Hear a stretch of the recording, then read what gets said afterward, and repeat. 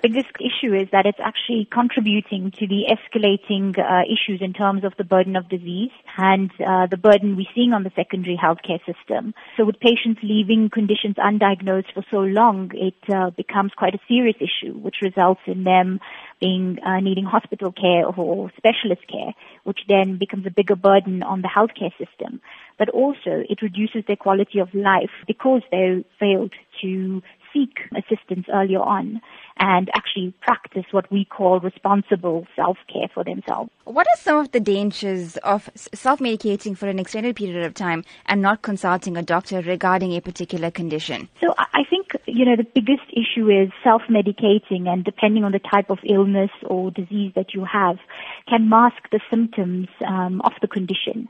So a patient or a person would not be able to easily understand that their condition is worsening because the medication is actually masking the symptoms that they would be experiencing, thus resulting in it becoming even worse over a prolonged period of time. And if I can give you an example here. So if a person has an underlying heart condition, it can be easily misconstrued to feel like indigestion. And if they continually treat that thinking it's indigestion, they forget to treat the underlying cause, which could be, coronary embolism, tachycardia, which a medical doctor would need to actually look at and diagnose and treat with specialist care. I think it would be safe to say that one of the reasons as to why people self-medicate with over-the-counter medication as opposed to going to a doctor is probably because seeing a doctor in the form of a proper consultation is more expensive.